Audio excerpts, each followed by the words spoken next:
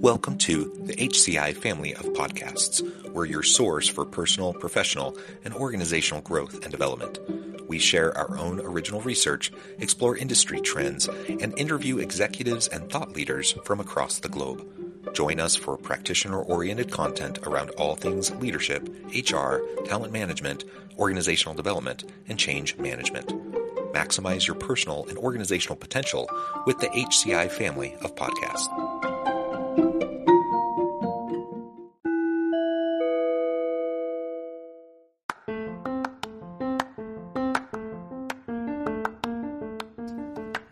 Welcome to the podcast. In this podcast episode, I talk with Angel Henry about what companies can do to disrupt non-inclusive and discriminatory workplaces.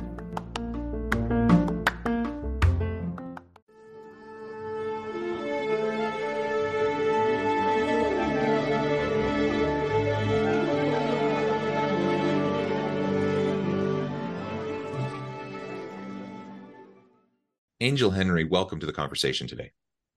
Thank you for having me. It is a pleasure to be joining you. You're joining us from Indianapolis. I'm south of Salt Lake City in Utah. And today we're going to be talking about what companies can do to disrupt non-inclusive and discriminatory workplaces. So this DEI conversation, which I think is really, really important.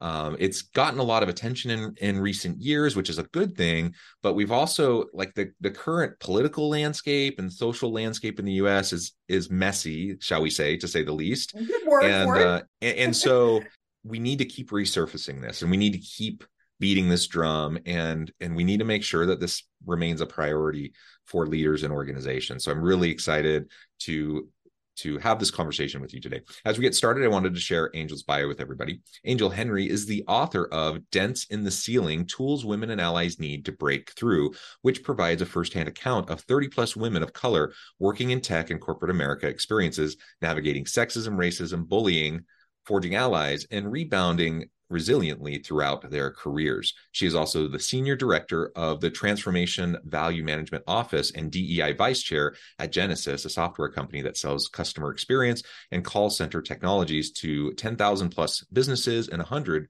plus countries, orchestrating 70 billion plus remarkable customer experiences annually. Now, I could go on, but I'm going to pause there, Angel. Anything else that you would like to highlight in particular related to your background, your personal context, and or your company before we dive on into the conversation? Just that I'm actually been fortunate enough to really launch Angel Speaking Inc. And so now I'm doing that full time because this work is so needed, and because of the phenomenal results that we've had from the book and the subsequent research. So yeah, I'm full-time consulting now. Wonderful. Very good. Why don't we start with the book? We talk about the glass ceiling, right? Oftentimes that's something that's been discussed over and over and over again. Yeah. You talk about dents in a concrete ceiling.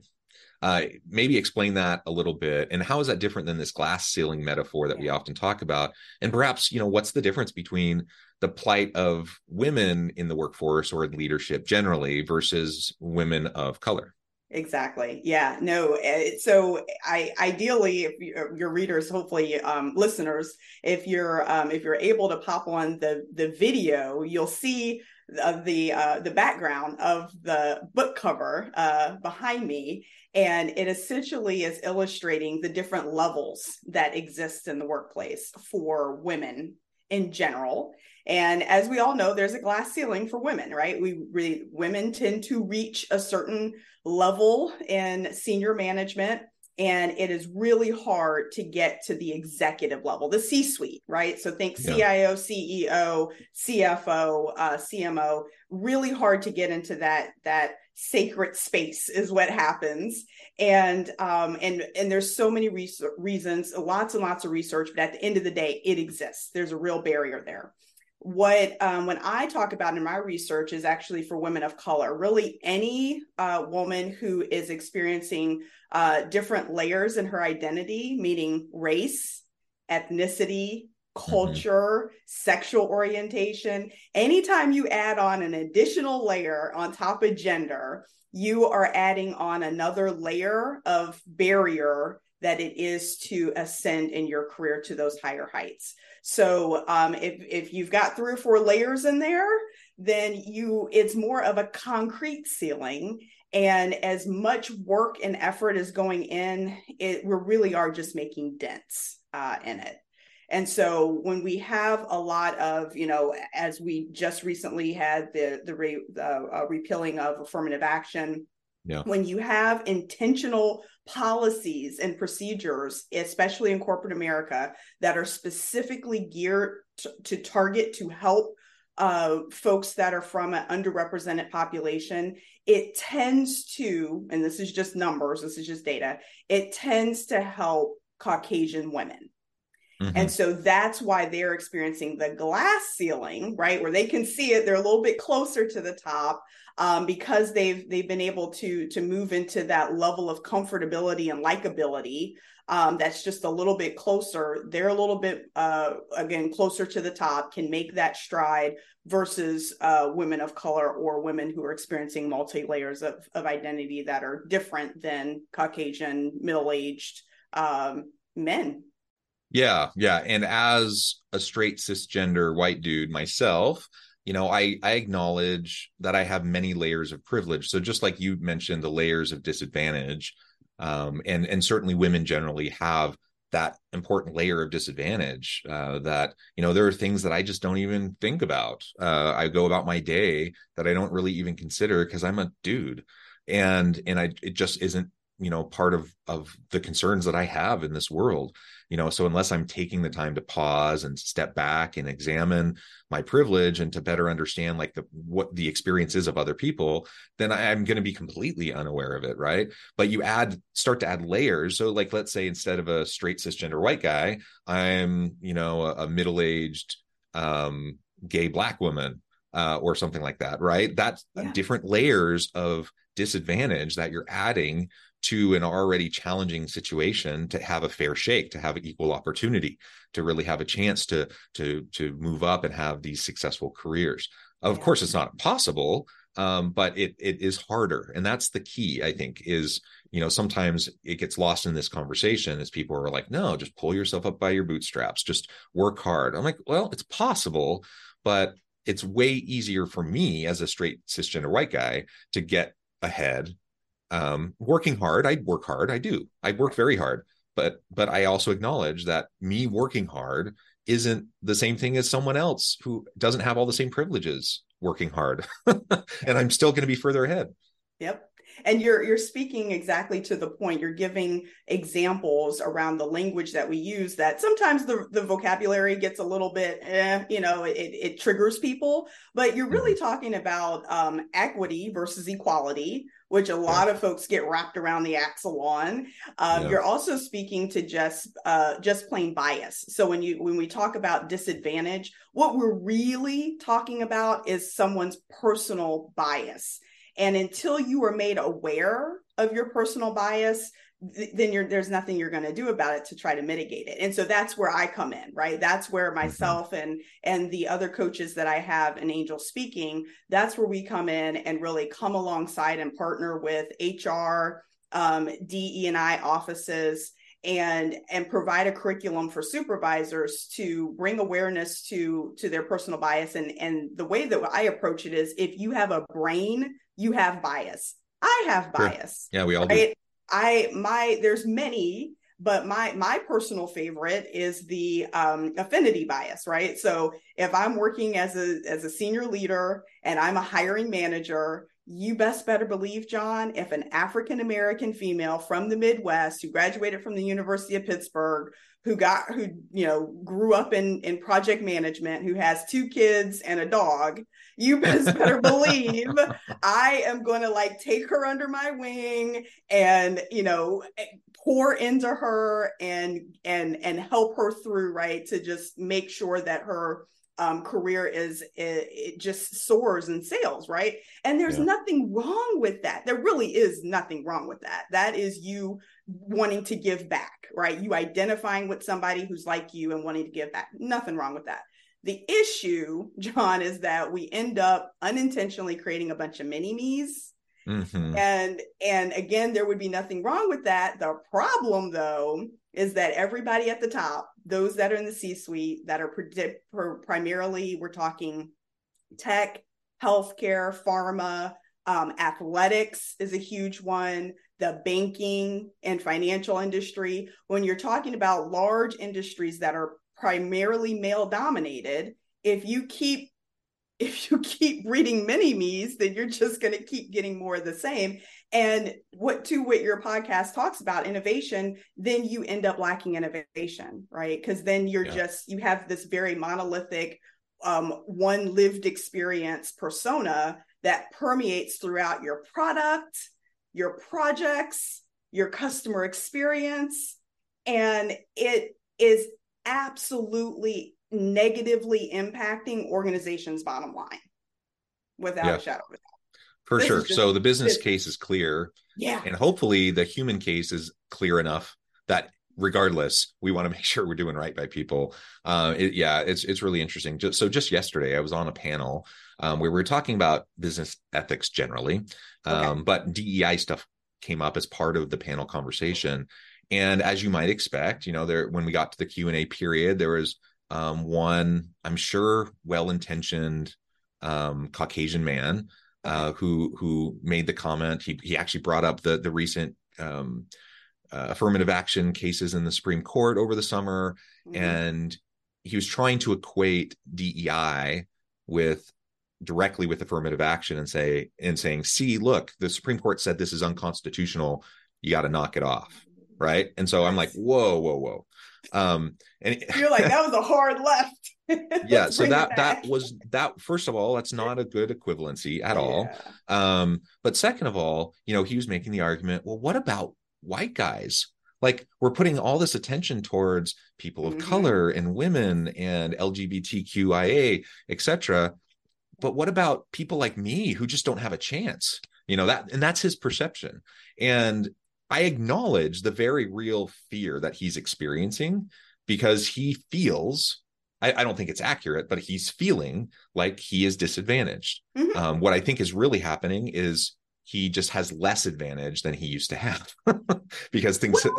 Actually, it's this notion that unfortunately we have, I think I'll say in this country, because my lived experience is the United States. It very well might be in other countries, but definitely predominantly here, there's this notion of, if I give to you, that means that I have to give something up from exactly. You. Yeah. And that's not the case, right? There is that person, unfortunately, is operating from a mindset of scarcity versus an abundance mindset, where the abundance mindset just means there's enough for everybody, right? The pie is big enough for us all to get a very healthy slice, a slice that is needed for me. Again, back to that equity versus equality concept. So and that's why I talk about mindset so much. I start with the agile mindset framework. Everything that we do, all the executive coaching, the education, everything is based on this 4-step pillar of agile mindset, which is learn, actually execute and do, get feedback, and then do a retrospective, right? Like lessons learned, like what went well, what didn't. I tried something, it didn't work. Okay, let me pivot and go and maybe I do throw it out, or maybe I just need to course correct. And I think that's why organizations really love what we're offering, is you're not all in. You don't have to be all in. It's like, hey, no, look, just give us 3 months. Let's get me to your supervisors. Give me 3 months. Let's do some micro education, and let's quickly get them to practice so that we're there to hand hold them through, right? So a lot of training and development and leadership organizations, the model is, we'll come to you, we'll do a half day, a week, a couple of weeks, do some education, and we're off to the next, right? Or bring your people to our organization, or bring them into our Zoom room, we'll train them, and we're off to the next. And supervisors are left thinking, I've got too much to do. I've got sales targets to meet. I have deadlines and milestones. I've got, Kim's going on maternity leave and Brian's getting married and such and such. I have life to deal with and work to manage. Now you're asking me to add on another layer. And it's like, no, no, no, no, no, no, no. I'm just asking you to actually change your mindset, right? I'm just asking you to change your habits. I'm asking you to get rid of habits that are no longer serving you or your team. And I and my team are going to come in and introduce some new habits that are going to help you. So for the cisgendered white man who says, what about me? I always say, well, this is inclusive training. So that means you are absolutely included. And You're so part of the inclusion, right? You're a part of the inclusion. Yes. And so I always give the example, and it usually kind of, I always give the example to say, you know what? Let's look at Japan. Japan had a phenomenal model, has a phenomenal model where they offer parental leave to fathers for several months, right? Mm-hmm. Several months that they can take off. The gentlemen, these soon-to-be fathers, were not taking advantage of it at all. I mean, this is government sponsored, government sanctioned. The company's like, yeah, you can do it. They weren't doing it. Yeah. They were scared, right? They were scared for their jobs. Like, if I take this, am I going to be, off track? Am I not, what's going to happen? Am I not going to be seen as a team player? Will I never progress? Will all the hard work I've been doing for naught? So some legitimate concerns. And so as a result, Japan had to intentionally get down with organizations, educate, communicate, and support so that they can now increase the amount of gentlemen who are taking parental leave, right? And I'm like, well, that's for the fathers. We here in America have the exact same situation where parental leave is now starting to become a thing. It's in most packages for organizations, and gentlemen are not taking it the way that we would hope in the droves, right? In the percentage, the numbers that we would hope. So when we come in and we do inclusive training and we're like, hey, John, you just had a baby and you're back to work and it's only 3 weeks. Guess what? I bet that baby isn't staying up at night. I bet that baby's keeping you up at night. I bet you're struggling to get to work on time or even make it to your Zoom room on time, right? I bet you're tired. Hey, how about me as an inclusive supervisor, take these new tools that I learned and help create a specific work structure for you that maybe changes your hours, maybe puts you on a different project. So that way you still feel valued, that you're a part of the team, that your career is on track, but it's modified to fit your now new life circumstances. That's what inclusion looks like for everyone. Yes, absolutely. And I'm going to cite the Barbie movie here for just a moment. Oh, dear. I haven't seen it. Caveat. I haven't seen it. I'm going to see it. I was super skeptical. I was super skeptical, but my daughters wanted to see it. I went with my daughters. I'm like, oh my goodness, this was actually really good. And they handled like the gender stuff very well. And there's a bit throughout, and it becomes a major plot point about Ken, wanting to take over Barbie land and introduce the patriarchy, right? Okay, I can't wait to see this now. Yeah, so it's very geniusly done. But so as I was in this meeting yesterday, this panel, and this gentleman, I'm sure very sincere. I've heard the same kind of comment from many other white men. I know that it's a very real concern that they have. And yet I think it's missing some key components here. And one, it's like you just said, inclusion's for everybody. Like creating an inclusive community and a culture of belonging and psychological safety, that is for everybody. And when it's a rising tide lifts all ships, right? And so as you're doing this better for everyone, it's going to be better for the white guy, just like anyone else. Exactly. But the other thing I think about is like pervasive patriarchy and how damaging that can be. And a lot of times we talk about patriarchy and the harm it does towards women, and it absolutely does, and it disproportionately negatively impacts women. But there are lots of negative impacts of patriarchy on men. If you take a step back and you examine it a little bit, you start to realize, oh my goodness, like there are all sorts of things that I've had to deal with, Like toxic toxic masculinity, masculinity. etc. Right? There's so many Yes. things that Yeah. are part of it that when you actually take a look at it and you start to realize, no, when we address this is certainly it's helping women, but it's helping everybody. It's helping Yes. you. It's helping, you mentioned parental leave. I'm a professor. Thankfully, my university in recent years has added parental leave Mm-hmm. to the benefits package. I have 6 children. That came after all of my children. Oh And my. so Okay. I did not get any leave for any of my children, but I will acknowledge I'm a professor. I have flexibility and autonomy. So I was able to kind of create my own leave, so to speak. Right. Right.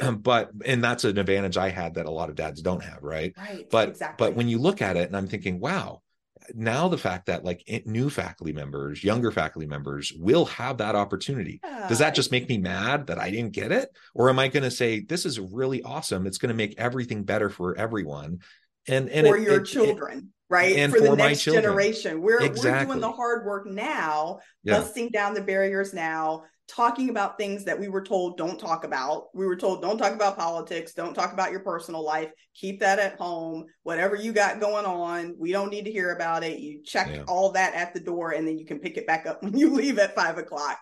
So we're changing the paradigm. That whole narrative is just busted out the moment we tell folks that we want them to bring their authentic selves to work. The moment you say bring your authentic self to work, that means I'm bringing my whole self to work. That means I'm bringing my 6 kids, the dog, grandma who's living with me, maybe my niece who has to stay with me because Yeah. she's autistic or has mental health issues. I'm bringing it all. And so organizations have to now get ready to receive all that their employees are bringing. And what I absolutely love, because I'm right on that line there between like Gen X and millennial. And so what I love though about millennials and Gen Zers is they're not taking it, right? They're Yeah. like, yeah, that whole baby boomer paradigm that was, it's out with the old and with the new. And what I'm trying to explain, especially in the knowledge working space, when you pay someone to bring their brain to work, when you're paying them for what's in here, for their knowledge, not necessarily what they're doing with their hands, but they're sitting at a computer and they're creating, they're innovating, they're on calls and they're coming up with new products and cool ideas. When you're paying someone to do that, you cannot dictate when they have a bright idea. John, when I have a bright idea, it's 2 times. It's in the Mm. middle of the night, usually about 2:30 a.m. for some reason for me. So I always have to, pop up and put it in my notepad or scratch it on a piece of paper, and in the shower. Those are the 2 times when I get mine. That means that's before work and that's after work. So I can't dictate to people when they're creative, when they're innovative, when they work best. I can't dictate to them their energy. I can't dictate to them when they're on. Mm-hmm. So I now have to create an environment that at the very least is breaking down barriers for them so that they can be their brightest and their best whenever that might be, and create a structure that is extremely flexible so that it works for as many people as possible, right? Like that's the new job that I have as a supervisor and as an organization. And it is a very different model than I'm the supervisor, I'm the head, I'm the chief, I know everything, and you're going to come in and I'm going to teach you. This is a very different model. We have students coming right out of graduate school that have way more expertise than we do in our little pinky, that have way more knowledge than we do. We're paying them for that knowledge. So the best thing that we can do is get the heck out of their way and let them do their thing and create all the training, the support, removing barriers so that they can do their thing. And that's just different and it's uncomfortable because it's a departure from the traditional model that we've had in corporate and organizations for decades. And I'm, for one, am happy that it's getting busted up. And I am absolutely trying to lead the charge in it. Yeah, wonderful. Well, Angel, this has just been a really great conversation. I know at the time I need to let you go, but before we wrap things up for today, I wanted to give you a chance to share with the audience how they can connect with you, find out more about your work, your team, where they can find your book, and then give us the final word on the topic for today. Okay. All right. Well, let's see. Well, let's start with the book. So we are on Amazon. It's Dents in the Ceiling by Angel G. Henry. And if you go to my website, which is www.angel-henry.com, you can give me your information and we'll send you a free companion guide that's for women. And there's a companion guide for active allies. Next, just email info@angelsspeaking.com. That's 2 S's in the middle. And we will share our, again, what we call our bridge offer, right? Again, give us 3 months, 10 to 12 of your supervisors, and give them some micro training and some hand holding and some light executive coaching, group coaching, to where they can help be a catalyst in your organization for, again, inclusive training. And we are leading with multi-generational workforce, hybrid workforce, and making sure that we have a pipeline for women that can move into the executive ranks. And also don't want to forget, Q4 is coming up. So lots of organizations are doing their budgeting and their planning right now as we speak. They're locking it in. So reach out to us immediately because we want to lock you in at 2023 prices before 2024 prices hit. Wonderful. Thank you, Angel. It has been a real pleasure. I encourage the audience to reach out, get connected, find out more about what Angel and her team can do for you. And as always, I hope everyone can stay healthy and safe, that you can find meaning and purpose at work each and every day. And I hope you all have a great week.